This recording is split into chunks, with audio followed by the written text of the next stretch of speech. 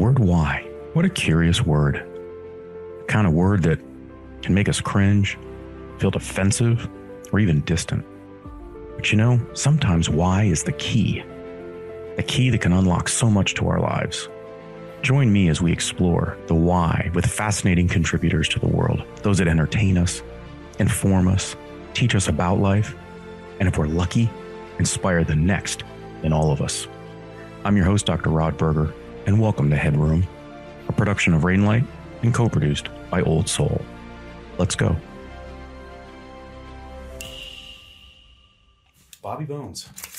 Yeah, that's a weird name. It's still weird. Is it still weird? I wanted to ask you because how much of Bobby Estelle is still in Bobby Bones. Well, I mean, that's the weird part is that somebody who's been known for authenticity and that's their brand as being as real as possible to have a fake name. It's always been just a juxtaposition that doesn't quite feel right. You know, I never chose the name. I mean, I guess I had multiple choice. Wasn't it Bobby Z or? There were just a few. I was a kid. I was 17 years old, and the guy was like, all right, you got a few options, Bobby Z, Bobby Bones. And I just remember thinking even then, man, both of those names suck.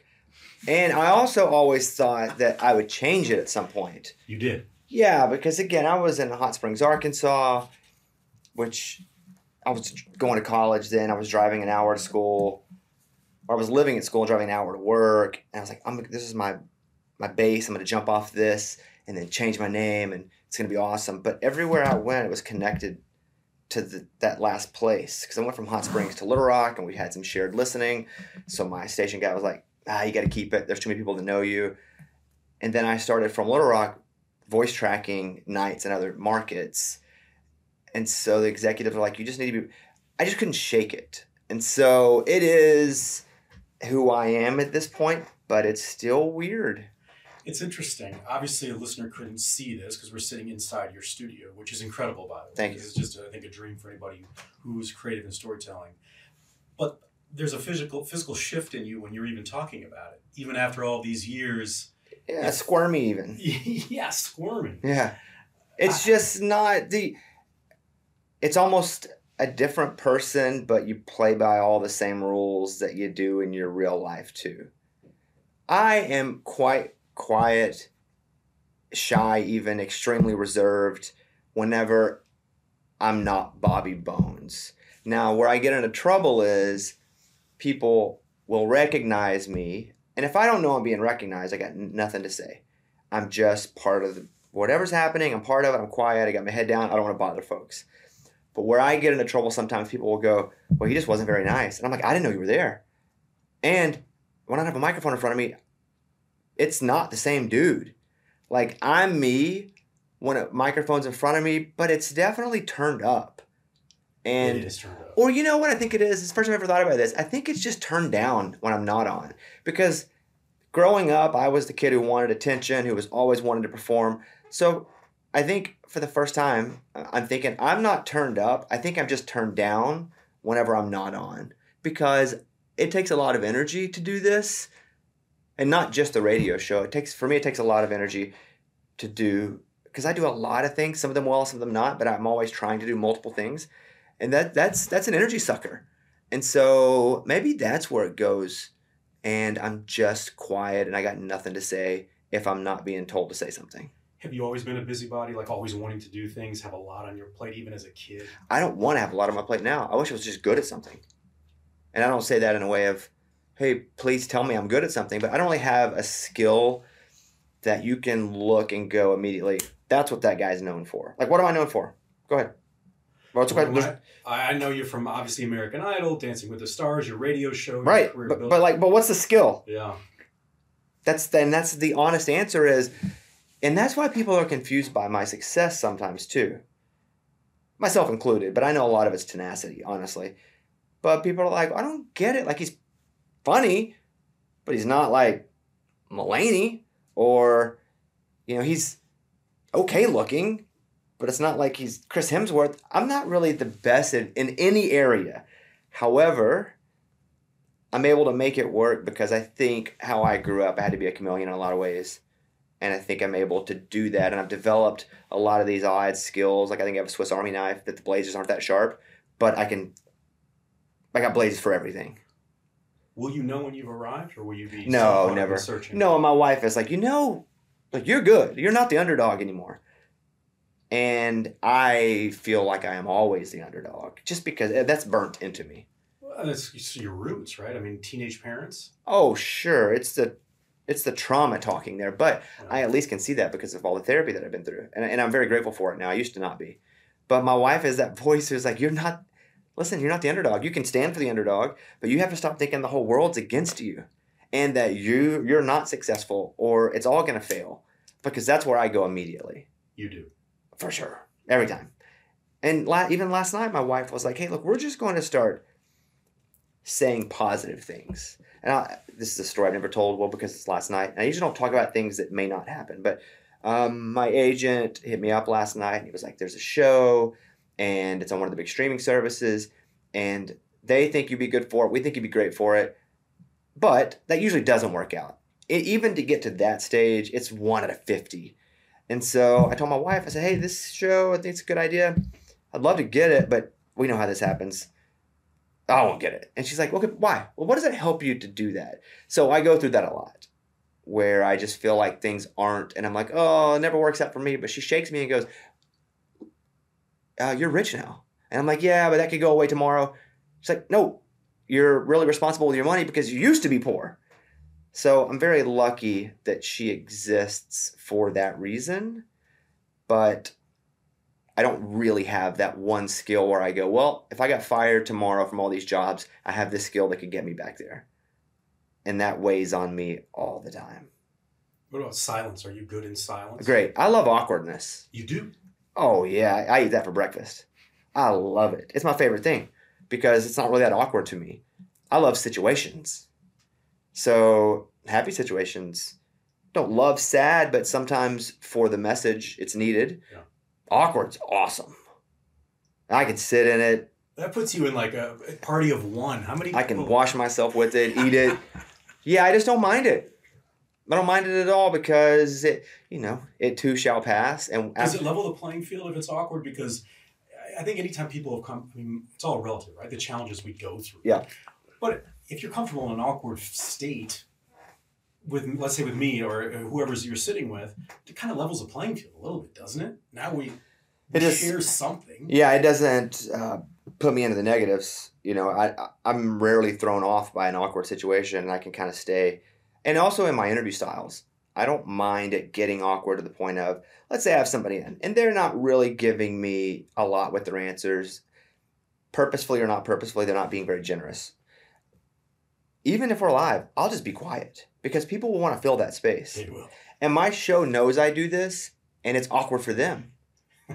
Because I'll insert someone who this hasn't happened to and who's a dear friend of mine because he won't care if I tell him in a story. But Brett Eldridge, one of my best friends, country singer here in town. This didn't happen with him, but I'll use him for the sake of the story. I'm like, hey, Brett, how's it going today? I heard that you ate a whole live chicken yesterday. And he's like, yeah, that's not true. Well, I'll just sit. And he'll feel awkward because he's in my house, my studio. So he has to participate. And then all of a sudden he's got to fill air because he doesn't want to feel awkward. It's kind of the battle of who can feel the most awkward. And I will win that every time because I do not care. So take me back. So Bobby Esther. So when you were Estel, I'm sorry. I wish it was Esther. When you were a kid and you were growing up, and I know it's public knowledge, but I want to be sensitive and respectful. You don't have to be sensitive at all. But your dad left when you were young. Yeah, right? five, 6, something like that, right? So raised by your mom and grandmother. Mm-hmm. I think kids can sometimes sadly take ownership of the things that are outside of their sort of realm of control, like a parent leaving. When did you realize sort of what was going on, and how did that impact you, even just as a young boy? Not having a dad was weird, and I wasn't sad about it at first because I didn't understand what I didn't have by not having a dad. I think I got sad about it when I got 12, 13, 14 years old. You did? Yeah, I think that's when I started to be resentful and even understand what resentment meant. 5 and 6, and he's gone. It's just like, well, he wasn't around that much anyway. He'll probably come back but then leave again. It was just everything understood from a 5 or 6 year old. So I think it's pretty normal then. I don't remember going, well, I really got to go to work at the salt mines at 6, to help. But we also were very poor anyway, and I didn't even know we were poor, right? Yeah, tell me, describe what poor was for you. Like, I didn't know I was poor till I got older. I just thought it was normal. So, we never had, I say never. There were a lot of times, even going to school, where I wouldn't have lunch to eat. And, there was a time, too, where I was too embarrassed to tell them that I needed free lunch because it was just humiliating. People feeling sorry for you. Not even the poor part of it. The poor part I could deal with. Other kids were poor where I come from. It's not like I lived in... You were from a small town. Yeah, it's not like I lived in Beverly Hills and I was the one poor kid. It was 2 schools, I believe, right? It's small. We had one school with 2 buildings for K through 12. So it's a reach to say 2 schools. Yeah. And so I never felt like, woe is me, I'm poor, but it was... I had a lot of poor people here. I just want people to feel sorry for me. I can't have that. I don't want anybody to feel sorry for me. I don't need their sympathy. So I just wouldn't say anything about it. So is it lazy to attribute the underdog status and that sort of approach in life to your growing up in a small town? Oh, sure. That's all of it. Yeah. The underdog of not having any resources. It wasn't... We didn't have 30 meals. We didn't have clothes. If we did, we went to yard sales. But I think I was very angry about that until 5 or 6 years ago. And now I just appreciate it because the greatest thing that anyone can have is empathy, right? And that is understanding a situation that people are going through. And so where I used to look at it as, that sucks for me, makes me sad. It still can make me sad if I hear somebody else that went through that similar or is still going through that. But I'm just very grateful for it because I understand it. And I think that's allowed me to do things I never would have even cared or understood to do with philanthropy or things that I still want to do even politically. And had I had that, I wouldn't be here even with you. So I know that now. So me telling the version of my story has changed over the years because I used to be like, yeah, it sucked, it's hard. Now it's like, yeah, it happened, but man, I'm pretty pumped that it happened and I'm here now because look what I can do. So it's a bit of honoring yourself in the path that you were on? I don't know if it's honoring me as much as it's letting other people know that whatever you're going through that sucks, you'll gain a lot from it once you get out of it, and you'll be able to do what you want with it. And I think that's been the real strength for me. And so doing and sort of jumping in, I love the beginning of your story where, you wanted to be on radio, right? You sort of get dumped in at an early age. On air. Yeah, when I was 5, my grandma raised me for a lot of my life, and even with my mom for a while. As in, she adopted me when my mom left as well.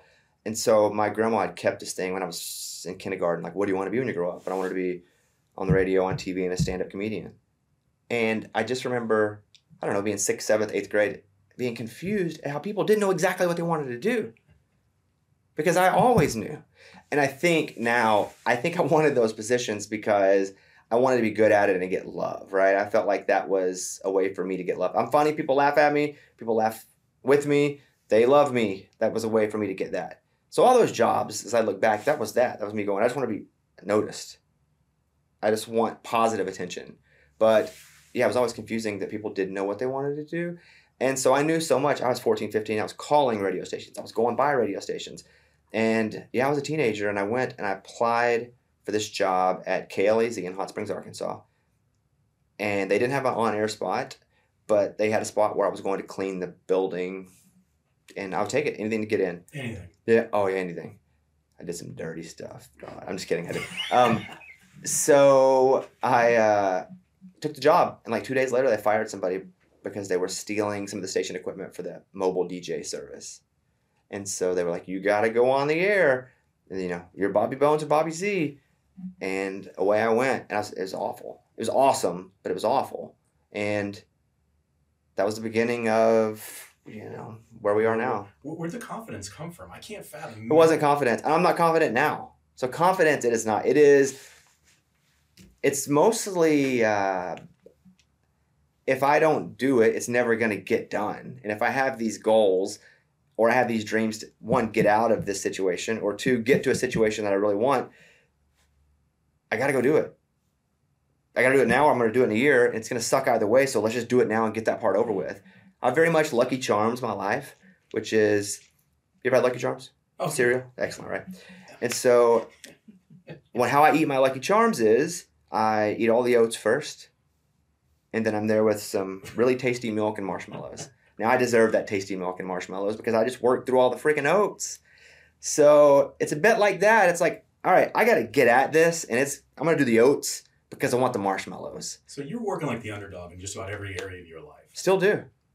Yeah. This is why my wife is like, yo, bro. So tell me about, I mean, this may sound kind of ridiculous based on what you just said, but tell me about your relationship to success. Can you celebrate success, or is that is that almost kryptonite? Like, because I find some people that reach a level of success, it's like, man, if I flip and I celebrate sort of what I've achieved, I might lose the edge. I felt that way about therapy. You did. I was scared. I didn't know much about therapy, and that's a great point because I think any sort of creator that creates and has a version of success, they don't want to change the fundamental reasons that they had that success.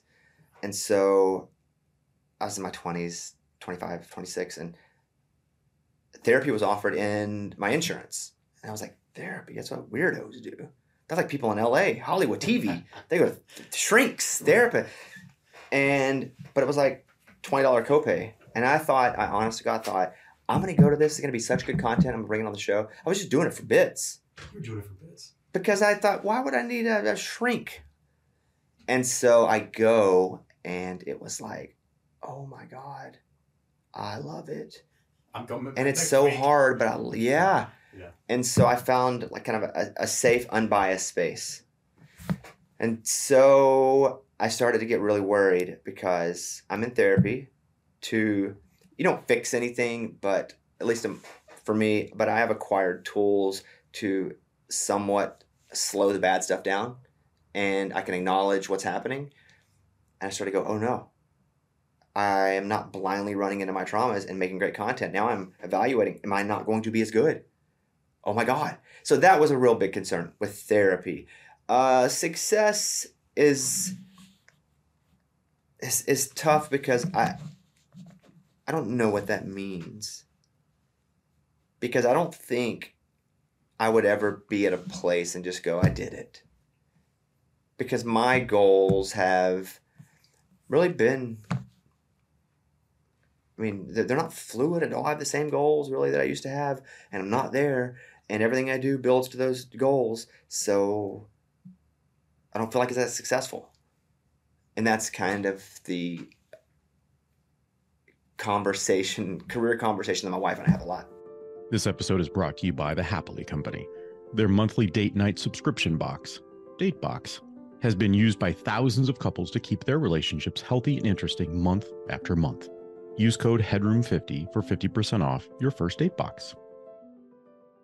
So then how do you evaluate opportunities? Because as we sort of transition our conversation, I think of you and I say to myself, I was saying this to myself just in reviewing stuff even last night at home going, all right, so he's obviously in entertainment. He's an entrepreneur in the media. I could claim that you're a social impact entrepreneur with all that you've done with St. Jude and others. But it begs the question, how do you then evaluate sort of the things that you want to do so that you're not the Cheesecake Factory menu? You can still have impact in a way that I guess keeps you in the zone that you feel comfortable in, doesn't sort of take you out of who you are. But that requires you to put some, I would imagine, parameters on what success might look like. With Raging Idiots. I think you bring up some great points. I think the one thing that I've been able to do successfully is stay on brand with all of my projects. You have? Yeah. Like it's all a version of, I say stay on brand, but it's like stay who I just am. Some of my friends who are in this business, either podcast or radio, they're like, why don't you could just make up some really good stories and be. The reason I don't lie is not because I think lying is bad, it's because I can't remember the lies. I'm just in so many places, I would just get caught. I would love to make up really funny stories about what's happened to me. Some good bits. Right? Yeah, it'd be awesome. But I know that I get caught immediately because I just wouldn't remember. And so it's all on brand because I can't remember the things that aren't. Okay, so then tell me, what does brand mean to you? Things I like, the way I talk, where I'm from. I don't curse, so I don't curse in anything. I mean, I stopped cursing 5 or 6 years ago. period. So I could write clean so I wouldn't crutch that. And I credit Deion Sanders to that because him and I did a pilot for ABC together, a talk show. And he was like, I ain't cursed in 20 years. I was like, why? Because it's kind of fun. Because I was like, it's awesome. I'm not going to lie, Bubby. It is a little fun. Yeah. And he said, it's just a disciplined muscle that I wanted to incorporate to show that I could do it. There wasn't bigger and better than me. He said it could be anything. It could be drinking. It could be not cursing. And I would find myself in the early days of me writing stand-up, it was just easier to write the F word or do a balls joke. I mean, really, it was just, that's funny. And you can always get some medium laughs doing that. But I thought, I don't want to do that. I don't want to feel like I have an escape route because that won't work as hard. And so I just stopped. And one day I want to go back. It feels like it's a destination. It's like a vacation I went on 5 years ago. I can't wait to go back to the Virgin Islands. Right? Yeah. But it's been great for me because, and my brand is clean. So if I'm doing comedy, if I'm writing a kid's book, it's clean because that's who I am. I come from the rural South. Most of my stuff comes from the voice of a person who comes from the rural South. Even some of my views that aren't considered of those that would come from the rural South, like guns, for example. I've been very outspoken about my views on guns and responsible gun owning. And I lead it by saying things like, before I say this, I'd like to let you guys know that I was 11, maybe 10 with a 410, then a 20 gauge. Then I graduated to a 12 gauge. From then I had a 30-06. We hunted to eat. And so if I don't give that background, again, rural guy from the South, talking to other people that are growing up in rural areas in the South or Southeast or California. And if I don't say that before I say the rest of what I have to say, they're just going to go, well, this is some guy that doesn't understand what we're going through, who has no understanding of what. So I have just a celebrity. Sure. Yeah. Well, thank you. I don't really feel like I'm a celebrity, but thank you for that compliment. So, and then I say, there are some people that just shouldn't have guns. There literally are some people, and it shouldn't be so easy to get them. Yeah. And then I compare it to, based on situations in my life. I did a show called Breaking Bobby Bones on Nat Geo, and in that show, I had to go and get a CDL, which is a license to drive an 18-wheeler. I had to take a test. I do it's hard, but for me to go from car to 18-wheeler, I had to prove I was competent enough to go to 18-wheeler. And I say there's no reason people should be able to buy these high-powered A, B, C, D, E, F, G guns if they can't prove that but if you can take your gun CDL, great, then you deserve to have it. Because I do think that we should have guns. I have guns. But I don't think but that being said, all of that, and this is not a conversation about that as much as it is, everything I do comes from where I come from.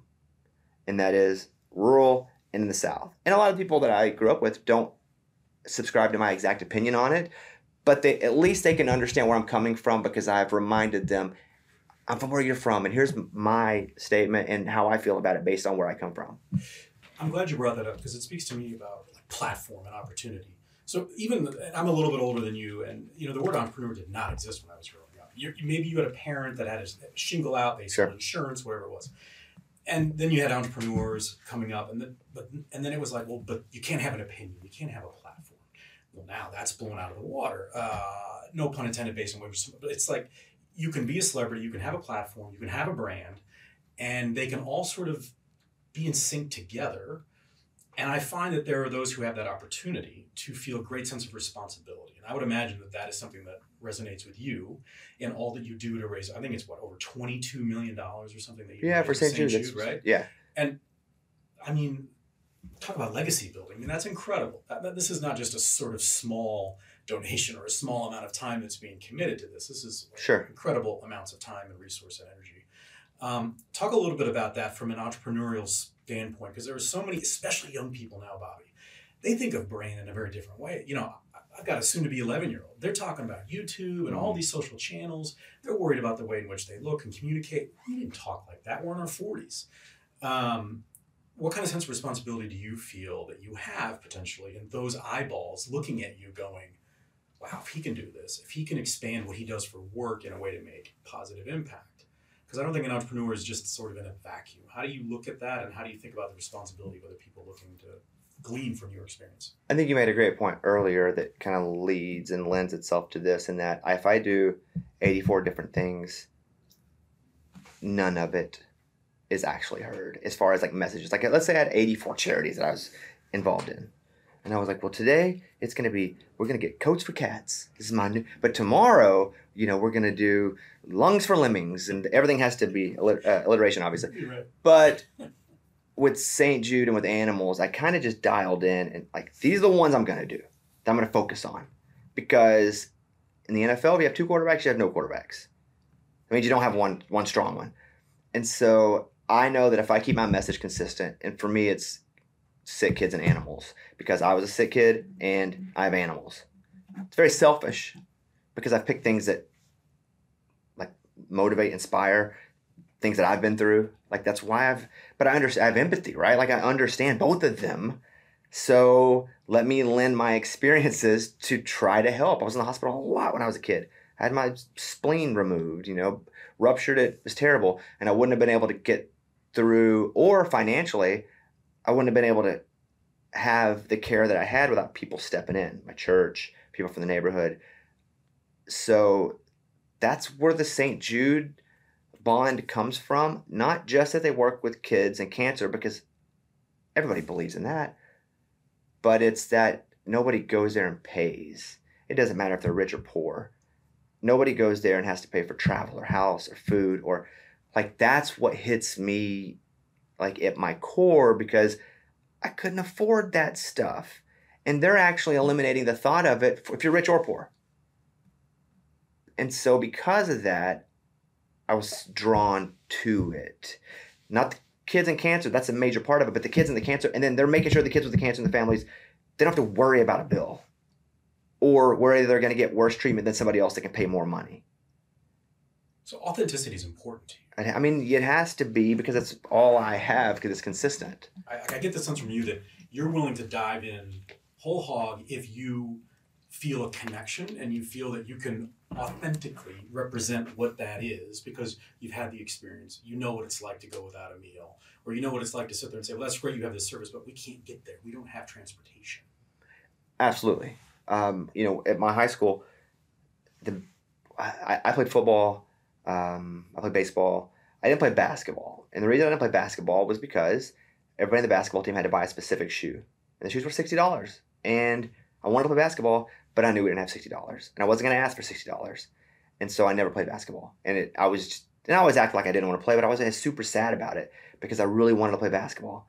And what I've been able to do is make sure that those kids don't have to worry about that. So I'll just buy the whole team shoes. Not to be, again, I'm just kind of giving back to myself. When I say it's selfish, I'm just giving back to me. I watch you go on a time machine. Because of brand. You're giving back because you give a. Oh, no, it's not because of brand, because I got so much. There's a lot that I do that people don't even know about. Yeah. But yes, but also I've had to come to terms too with, it's okay sometimes if people get upset with me because I say, hey, I'm doing this, and hopefully you will do this. And people will say, well, why do you always talk about it? Well, for one, I don't always talk about everything I do. And two, I have learned that when I do talk about something, if it's my personal life, if it's my struggle growing up, if it's charity I'm involved with, it always gets more eyeballs and earballs on it. And it does help. And so I have to give up, because people are rough sometimes on me for that. But I have to go, you know what? I'll just sit through this little second of people beating me up for the fact that something's going to be affected by it. So, but it's been great. And I've been able to actually change a lot of things for folks, because I had things change for me. My high school football coach, I didn't have a dad. He was a massive influence. He spent so much time volunteering, not just a high school football coach, but being a father figure in a lot of ways, a lot of discipline. My best friend's dad, my youth director at church. Like, I don't just give because I think it's fun or make me look good. I give because I had so much given to me, and I wouldn't be here without certain people. You got a lot of mentoring. Yeah, I'd have guilt. I wouldn't be here without people stepping in for me. So, crap, man, I need to make sure that I give that back times 2 or 3 or 10. Let's dive into that briefly. I'll share my experience of you on American Idol as the mentor, right? the thing I liked about you in that was that I always got the sense that you weren't coming in saying like, I know what to do. I'm Bobby Bones. This is what I know what to do. Like there was this transparency, even through the screen, that you had been in their spot. Is that what was coming out, that mentoring the high school football coach, like these sorts of things? I mean, it was really this like emotional, it's like bumper bowling or something like that. I'm here for you. It's a good example. Yeah, the bumper bowling. Yeah. Yes. Creatively, I can never claim to know anything because there's nothing to know concrete creatively, ever. Never has been, never will be. So there's that aspect of it. But there's also a lot of those, we'll call them kids and young adults. Their first time ever to Hollywood or to New York is that show. I never went to LA or New York until work was like, you got to go. And I'm wide-eyed. And I'm like, well, this is crazy. I cannot. So you could imagine. So I knew what they were going through. And I would have loved for somebody to be like, hey, I'm here for you. Come here, Bobby. Let's talk about this. Yeah. And on top of that, you know, except for the first season, because I was never hired to be full-time on that show. I was hired to do one episode. Really? One episode, and they paid me like $2,000, and it cost me like $5,000 from airfare and hotels. And I didn't tell them I didn't live there. They don't care. I just wanted an opportunity to show what I was worth. So the first couple episodes, I lost money doing that show. I did one. They said, come back and do one more. Boom, did another one. They said, well, do another. So I did 4 or 5 episodes that first season, like one at a time. When I got to the finale, I was like, guys, I told my agent, I said, I'm losing money. Like I've done these episodes and I'm down like $9,000. And that's okay. But at some point, I just want to break even. Right. And so I went from making whatever the minimal is of $2,000, like the union minimum. And they paid me $50,000 for the last episode. And I was like, now we're talking. This is awesome. And so that was it. I thought, no more. And they came back and they said, we'd love to hire you to be full-time every episode. And I was like, I can't do $2,000 an episode. You know, yeah. I told my agent that. And they paid me over $1 million the next season. It went from, I ended up making overall like $20,000 for 5 or 6 episodes, all in after I paid my agents, which was great. But it was like 5 episodes, 20 is a lot of time and effort, lost money for a long time. To once I proved and I could show them my value, they didn't go, okay, we'll do $50,000 an episode, which I'd have been like, this is awesome, let's do that. But they were like, we'll pay you $1.2 million. I was like, dollars? What are we talking You're talking 1.2 thousand, right? Like 1,200. And so that to me, that's one of those moments though that I just was reminded, if you just show up and you just prove your value, eventually you'll get it. If you really are valuable in that situation. So are you an entrepreneur? Do you fashion yourself as an entrepreneur? Well, I wouldn't be here without it. I mean, when I was 25 or so, I just wanted to syndicate my show. But I was in Austin, Texas, and nobody wanted to syndicate my show. It was weird. We didn't have great voices. I hired all my friends that had never been in radio. So what I did is I found what was at the time only used for remote broadcast within the city, a Comrex box. And I just, the very short version of the story is I started buying these Comrex boxes and giving my show away for free and paying all the fees. So I've built my own syndication empire through small towns, syndicating myself with my own money. I was in the hole. I was in the hole doing my radio show for a couple of years. And I think that entrepreneur word is I had to invest a whole bunch of money in something that I believed in that most people either didn't believe in it or just didn't care. And it wasn't that everybody was like, you'll never make it. They're just like, good luck. We'll see what happens. Nice guy, but... Yeah, like you're interesting, but I just had a little bit of success. We went #1 in Wichita, Kansas. With spending all this money and all this technology, I've got an intern. I've now made an engineer. We both don't know what we're doing. And I won in Wichita, Kansas. And so we're in Austin, we're #1. We're in Wichita, Kansas, we're #1. Well, Albany, Georgia's like, we need a show. We don't have a whole bunch of money. Let's go. Lubbock, Texas. And we started to build these little, and I'm having to buy more Comrex boxes. We got a whole room. It's almost like smoke coming out of it. And so it ended up when I was still doing hip hop and pop. What's the irony is I was always told I was too country to do hip hop and pop. And then when I got to country, I was told I'm not country enough.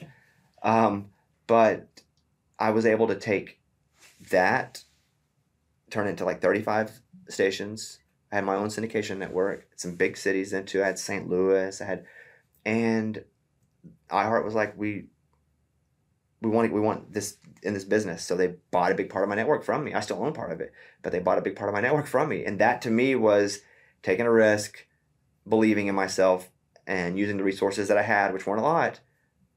And I just kept pumping them into it because I believed into it. And that to me was the entrepreneurial spirit that I felt like got me to this point radio-wise. What's your advice to young people? They're now planning. I mean, we've got a local school here in Nashville that has an entrepreneur center just for high school students. So this is the gig economy. I mean, these kids are not coming up wanting to work in corporate America. They want to build their own thing outside of brand. What's the advice that you have? I mean, I think I have a pretty good sense or beat on you, but I'd love to hear what your thoughts are just on advice on what it takes. I mean, big picture is figure out what you want to do and then just go do it until you can't do it anymore, right? That's the cliche thing, but there's most cliches exist for a reason because they're pretty true. Most cliches are pretty true, and that's why they're a cliche, because they've been said so many times because of truth. The other thing is, I think now especially, is how are you or how's what you're doing just slightly different than what's already out there. It's not going to be completely different. You're not going to change the world with a brand new invention, but how are you going to, and I talk to people about even starting podcasts, like how is this just slightly more niche than the general, I'm going to do interviews, or I'm going to talk about music, the history of music. Like how can you slightly alter it to where it's more in tune with who you are? Because it's easier to stay consistent if the consistency is you. Must hear like bend, don't break. Well, you got to pivot constantly, and you just got to keep going because it ain't over until you stop. So, but it's what can you do that is slightly different than what's being done out there, and how much are you willing to go through to kind of get it? Because if it's good, it sucks to get it. It's hard to get it because if it was easy, everybody'd have it, but they don't. So let's wrap on this, Bobby. So we're here in Music City. So, the odds are, I mean, of course, it's a growing city exponentially every day sort of thing. But let's say you and I run into each other 30 years, and aren't you that random guy that came into my studio and interviewed me? And I said, kind of catch me up, right? I've seen what's publicly there available. But, like, if we run into each other, will you be comfortable giving a similar answer as you did today about your level of comfort in your own success? Will you be okay if it's at the same state, or will you be able to kind of exhale and say, you know what, I've come to take ownership of my name and that I do have talent in all these different areas that my wife, Caitlin, has been telling me that I've had all these years, right? Like, will you be okay to be in the same spot? I hope so. I hope I'm healthier. Yeah. I don't wear my unhealthiness as a badge. You don't? No, not at all. I think it's important to say, though, right? Yeah. A lot of people, I think it becomes sort of trendy, or it feels like they can own something. I'm trying to get healthier. Like I said, even the conversations with my wife, I may not act like it to her, but I value that, and I learn little things from it. She grew up so the opposite of me. Parents that are together, loving family. They do Christmas. They do Thanksgiving. And so she comes from a place with just different perspective, a place that I was always jealous of and resentful of because I didn't have it. Not because I just didn't like it, because I didn't have it, didn't know it. So, but I think I've grown healthier in the last 4 or 5 years. And as unhealthy as I sound right now, you should have heard me then. Like, I at least can acknowledge it and have the understanding now when I start to go into dark places. See, I hear you as actually incredibly healthy and refreshing, because healthier so for sure. Many are concerned about whatever that public image is, and that you can't have any sort of frailty at all or splintering of your past, because that means that you aren't as exciting, sexy, successful. No one's ever said I'm sexy, but I'll take it. I'm a celebrity. I'm a sexy celebrity. I like that. We're changing your brand as we speak, Bobby. And again, you bring up something that has fascinated me, in that when I wrote my first book, again, it was a failure in that I wanted to write a kid's book, and everybody kept saying no. And I went to all these places to pitch a kid's book, and they're like, you're not famous enough. There's oversaturation of the market. when I went to HarperCollins, they were like, hey, you have a really interesting story. We were just Wikipediaing you because we think this kid's book idea is terrible. But we're Wikipediaing you. Will you talk about like your life and would you ever write on that? And I was like, I guess. So I went back the next day. Supposed to stay in New York. I was supposed to leave New York, but I stayed a day. And started telling them about how I grew up and more than how I grew up, how I feel about how I grew up and how I think that affects me. And so they said, hey, why don't you write that as a book? And I'm like, man, I don't know. I already talk about the stuff. I'm not scared to share the stuff, but who's going to spend money? Like, to me, that was what was so scary. You don't want to listen to my show, you can change it. You do want to listen to my show, it doesn't cost you anything. Nobody loses. But I thought, if I write a book and you pay me to do this book. So the deal I made with them was I will write the first half of the book, which wasn't really the first half, but they wanted 60,000 words when it was done. And so I said, I'll write you 30,000 words. I don't want any advance, no agreement. But if you like it, I'll take the money and we'll do a book. Knowing they probably wouldn't like it. And so I just wrote essays. Didn't know how to write a book, but that's okay. Nobody knows how to do anything until they know how to do it. So I just wrote essays after essay after essay on my thoughts on things, on my opinions on things, on my life, on the situations that have happened to me. And they were like, well, take it. So I took the $50,000 check and I said, okay, I'm going to finish it. It was a nightmare because once I put the check in the bank, all that pressure, I don't mind pressure, but it was pressure that I was putting on myself because I was scared that nobody would buy it and I was going to look like a real idiot. So I thought, well, if I'm going to fail being as absolutely me as possible because worse than failing is failing going, dang it, I wish I'd just been a little more honest about it. So finished it, sent it in,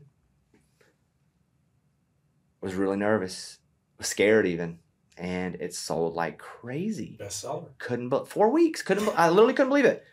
Couldn't believe it. And so what I did in that book, though, and what gets to your point, is I was extremely vulnerable about a lot of things that I was borderline embarrassed of, and I did not want people to feel sorry for me.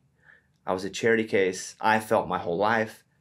I didn't like being a charity case. That's why I don't want people to feel sorry for me in the free lunch line. It's why I didn't want people to feel sorry for me in the book. But what I learned was when I talked about things like my mom and her struggles, my struggles, just struggle in general, the things that I felt that I would be the most embarrassed about were the things that related to people the most. And I would tour, and I'm doing these theaters and doing stand-up, and it wasn't like a funny bit from the show people would come up and want to talk about. They'd want to talk about like the most vulnerable parts of the book, and not that they were driving by a car wreck, but it's like they were in the car wreck with me. And so it was then, and I'd known it on radio, but I'm on radio by myself, just me and my friends. It was then where I was like, man, there really is something super strong about being extremely vulnerable. And I haven't mastered it. And sometimes I'm not good at it. Sometimes I'm great at it. But I'm not afraid of it. And I still don't want to be a charity case. But I don't see weakness as being weak. I don't see asking for help as being weak. I see it as extremely strong, because other people sometimes need to see a leader do that. And that's what I feel like I'm a leader, even in ways that I'm not good. So I hope when I see you in 30 years that I'm like, bro, I retired the day after we had our first interview. I moved on an island and life is good. Like, that would be the ultimate goal. Like, I would love that. But that probably won't be the case. And I hope to say, I'm good. I've been growing, and probably, we have this new, we can freeze our brains and live forever. I'm super excited about that. President Elon, nice job. There's a lot of stuff we'll probably go through, but I don't want to always feel as unhealthy as I do now, but I'm much healthier than I was yesterday. Well, you're incredibly generous. You talked earlier about guest and generosity, and you've been incredibly transparent and generous with me during this conversation. And regardless of the last name of the brand and all the things that you do, have done, and will do, it's been a pleasure to spend time with the Bobby that's sitting in front of me. Thanks. Thank you. We've been going back and forth through character Bobby Bones, Bobby Estel. We bouncing back and forth a little bit. Yeah. Let's Bobby Bones. Let's talk like this on Bobby Bones. Yeah. All right. Thank you. Thanks for taking the plunge into HeadRoom, where we uncover the why behind the what and who impacting our lives. HeadRoom is a production of Rainlight and co-produced by our friends at Old Soul. I'm your host, Dr. Rod Berger, and this is HeadRoom.